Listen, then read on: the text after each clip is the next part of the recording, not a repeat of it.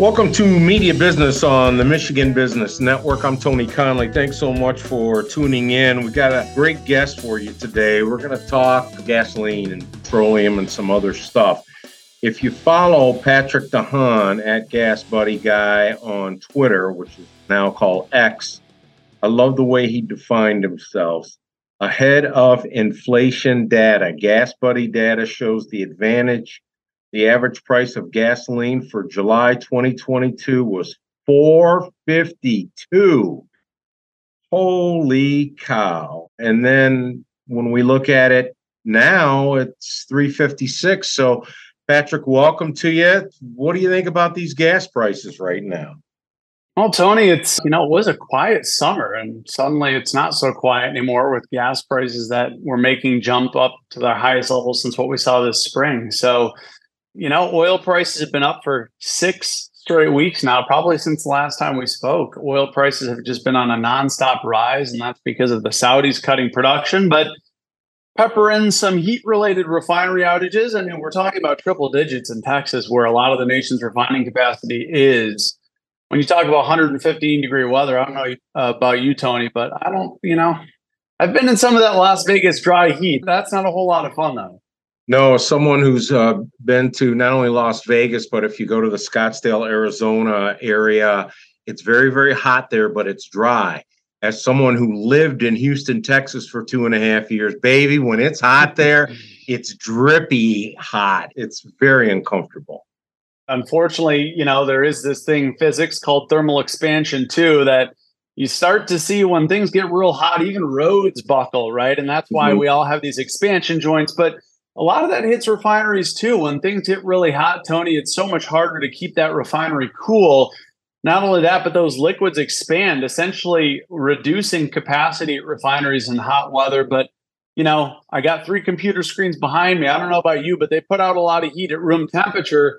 Yeah. When things get really hot, things tend to, electronics, which are real sensitive to the heat, they tend to stop working sometimes, and that can happen at refineries as well. Yeah. So we're in the middle of August now, nearing the middle of August. What do you foresee gas price-wise around, not only in our neck of the woods here in Michigan, but around the country? And when will we see the transition from the summer blend to the winter blend? Well, I think over the next few weeks, Tony, there may be a little bit more downside. Demand for gasoline tends to peak in late July. This year, it looks like it peaked in early August, just last week. As schools start to reopen, demand for gasoline falls, and that usually provides a nice decline going into the Labor Day weekend. But there can be exceptions. Things like hurricane season can derail that decline that usually happens going into Labor Day. We also, as you mentioned, the transition to winter gasoline happens starting September 16th. The EPA's rules on summer gasoline go through September 15th. So if you wake up on the 16th, those rules are done, and then we can start ushering in that cheaper winter gasoline. But there are some caveats too. It's been kind of a challenging year as the economy has kind of navigated some rising interest rates. There's been talks of an economic slowdown, which maybe it looks like we could avoid now. And amidst those production cuts from Saudi Arabia and Russia now is going along with those. The question, Tony, is the economy going to heat up from here on? The Fed is talking about the end of raising interest rates. That could mean more robust economic growth, and that could mean more oil demand. Keep in mind, with those OPEC production cuts, more demand is going to lead to a wider imbalance that could push oil and gasoline prices higher at some point down the road. From your perspective, does the economy drive petroleum and prices, or is it vice versa? Petroleum prices drive the economy? Well, it's kind of twofold. When the economy is strong, it generally means Americans consume more hydrocarbons like diesel, jet fuel, and gasoline.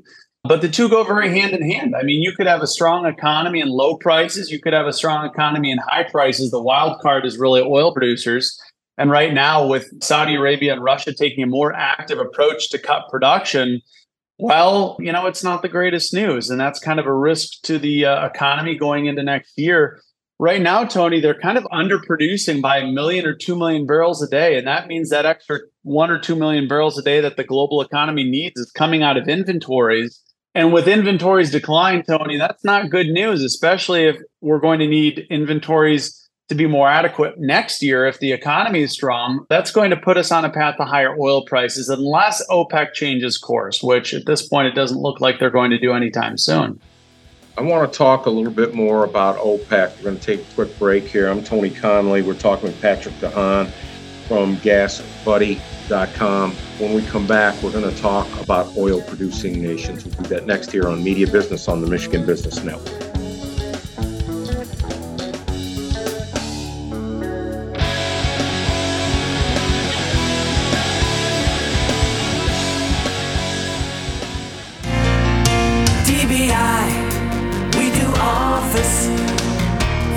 And supplies. At DBI, we do office and have been exceeding our customers' expectations since 1984. DBI is celebrating its 30th anniversary as a premier office supply and furniture dealer in mid-Michigan. DBI offers more products and services than any other office supply and furniture dealer in mid-Michigan. Find out what DBI can do for your office at dbiyes.com.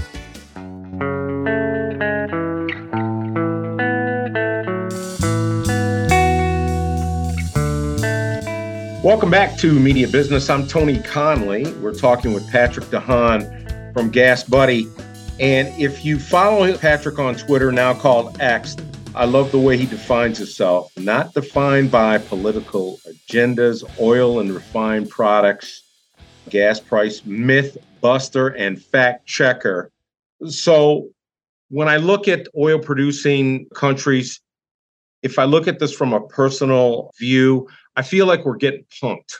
I feel like the United States has decided to kind of roll back things because of the administration that we're in, and that Russia, as well as Saudi Arabia, as well as even Venezuela, are kind of trying to fill the void. What's your take on that?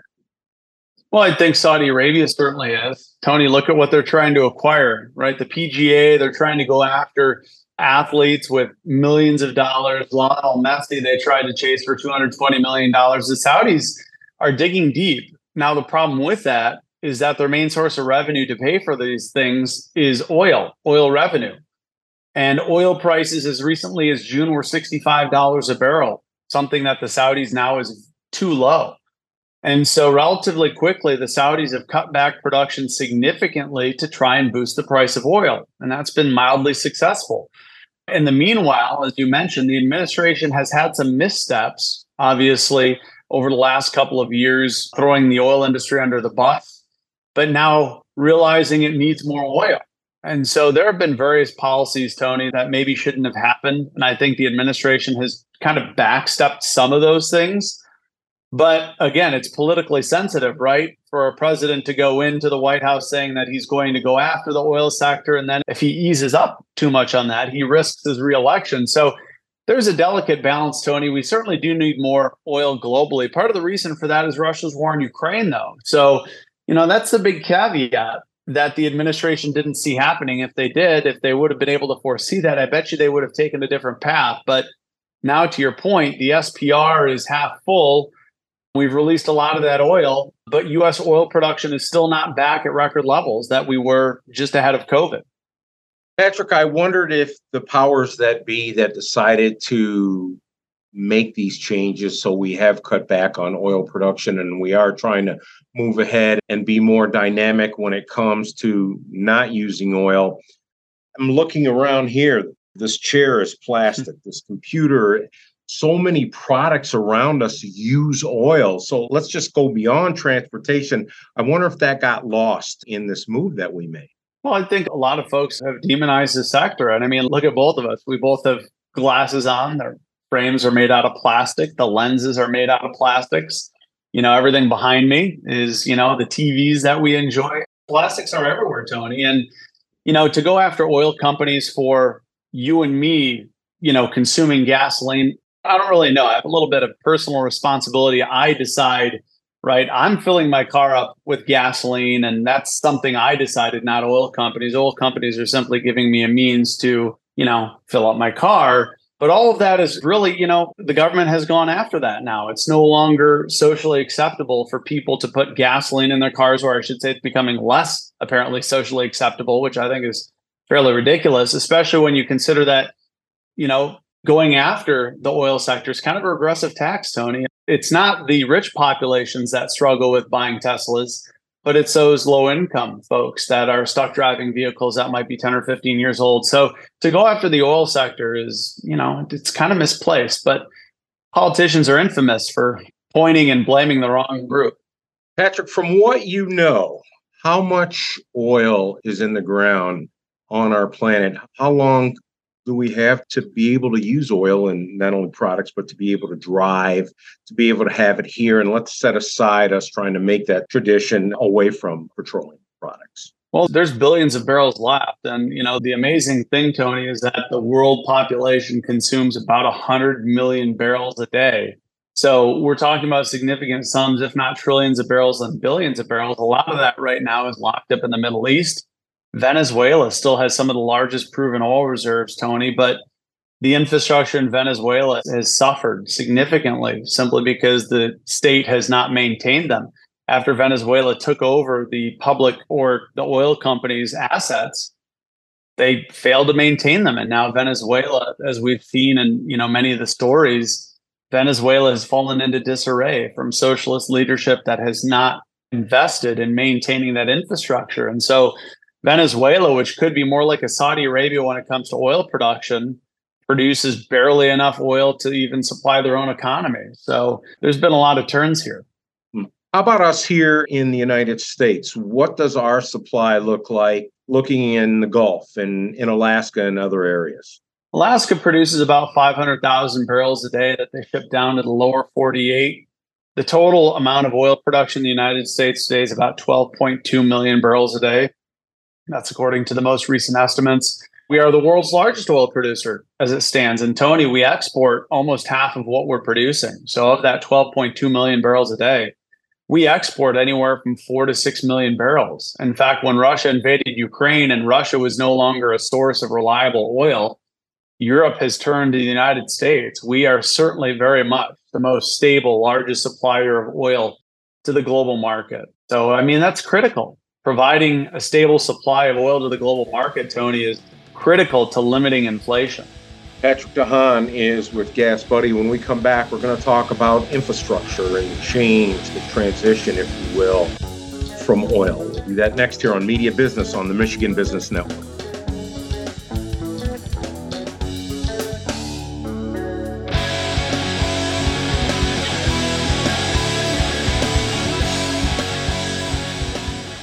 Sanair has been advancing communities and providing opportunities for people in Michigan for more than 25 years. Through lending, investments, and the creation of homes and jobs, Sanair has made a combined $7 billion impact on the communities they serve. Learn more at www.sanair.com.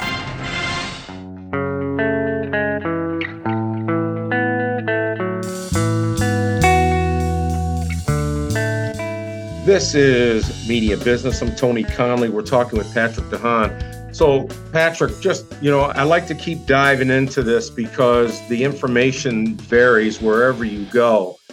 But just from what you know, and I know your focus is petroleum, but do you think that we have the infrastructure in place short term to make the transition from petroleum products to other resources, to other sources for our energy? Well, Tony, I think it's accelerating the pace of transition now. We're up to 8 out of every new 100 cars, and I actually think it's 12 now. 12 out of every new 100 cars being registered are electric vehicles. And I think right now the cart is a little bit ahead of the horse. That is, in states like California, the infrastructure has fallen behind a bit because of lackluster investments in generating electricity.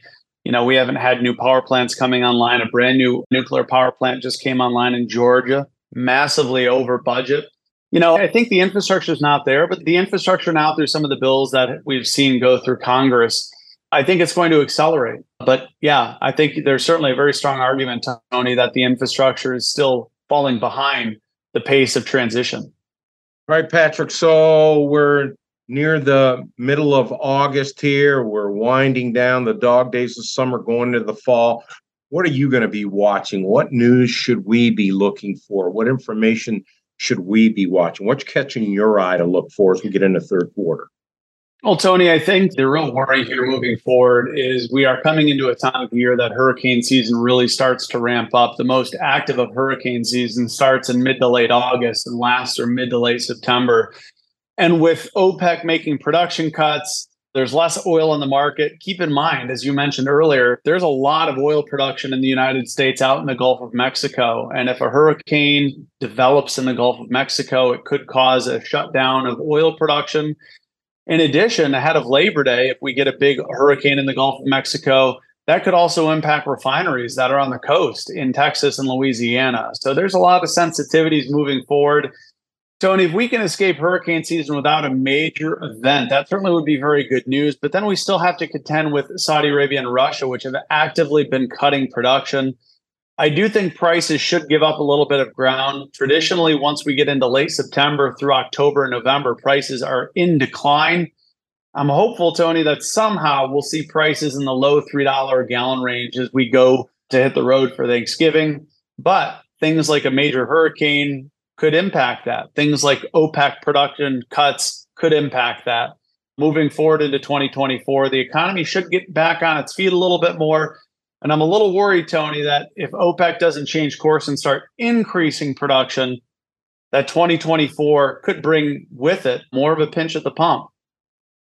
Patrick, I like to ask you every so often what you think we in the media do. How are we doing? And as you look across all mediums, I know that you do interviews to everyone from Fox News to radio to online.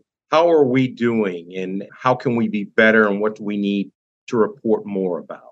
I think most of the media on both sides of the aisle, because of course people align some networks with some affiliations. I think most of the time that I have a chance to talk, I think most of it is, it's very honest. And the questions are usually pretty similar and that people want to know what's going to happen with their wallets.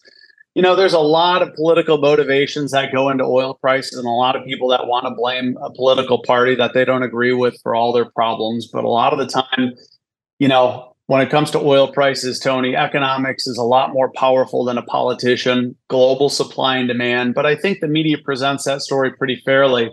I think it's people just don't often want to remember that they're oftentimes in charge of their own fate. It's a lot easier, Tony, blaming somebody else than it is ourselves. But I think the media covers it pretty fairly from my position. Patrick, I don't know how the folks out on the West Coast in California can pay for gasoline. I know even you in Illinois, it's quite a bit more than it is here. But most of that money is because of taxes. That's where politics plays a bigger role. Illinois does have high gasoline taxes, the highest in the Midwest by far. And California, on top of high gasoline taxes, they have bureaucracy. That drives prices up. They have their own blends of gasoline. They have a state government that has cracked down and put additional regulations on refineries. And Tony, I know politicians don't admit it, but oftentimes those policies are what drive prices higher to begin with. You look at a state like Texas, where they're much more friendly with fewer regulations. And you compare it with California, and there's a huge difference between what motorists are paying at the pump. A lot of the reason for that is simply bureaucracy. And last question for you, Patrick. You mentioned Venezuela, how they really stopped putting money into infrastructure for their petroleum production. And really, they don't have the rules and regulations that we do. You also mentioned that we here in the United States really haven't built new refineries in a long, long time. Do we need to do that? How are we doing when it comes to our refineries? COVID took out a lot of refining capacity, over 1 million barrels a day that we lost because of the pandemic. Refineries simply couldn't stay in business when Americans and when trucking companies and airlines weren't, running full. Now, a lot of our oil, Tony, that we refine actually gets exported into Latin America and South America. Those are two areas that have not invested in new refineries. So even as we start the transition or continue the transition to EVs, refineries in the U.S. can do it much better, much more efficiently than other refineries globally because we have access to cheap energy, natural gas, and because there's a market for our gasoline and diesel, especially in Latin America and South America, where they really have not been able to keep up with building that infrastructure. There's a booming population in those countries. And so that really gives Gulf Coast refineries a lot of future that they can export their product into those markets. Patrick DeHaan is with Gas Buddy. You can follow him on Twitter at Gas Buddy Guy. Patrick, it's great talking with you. Stay well. We'll talk soon. Keep up the great work, Tony. Thanks for having me. I'm Tony Conley. This is Media Business on the Michigan Business Network.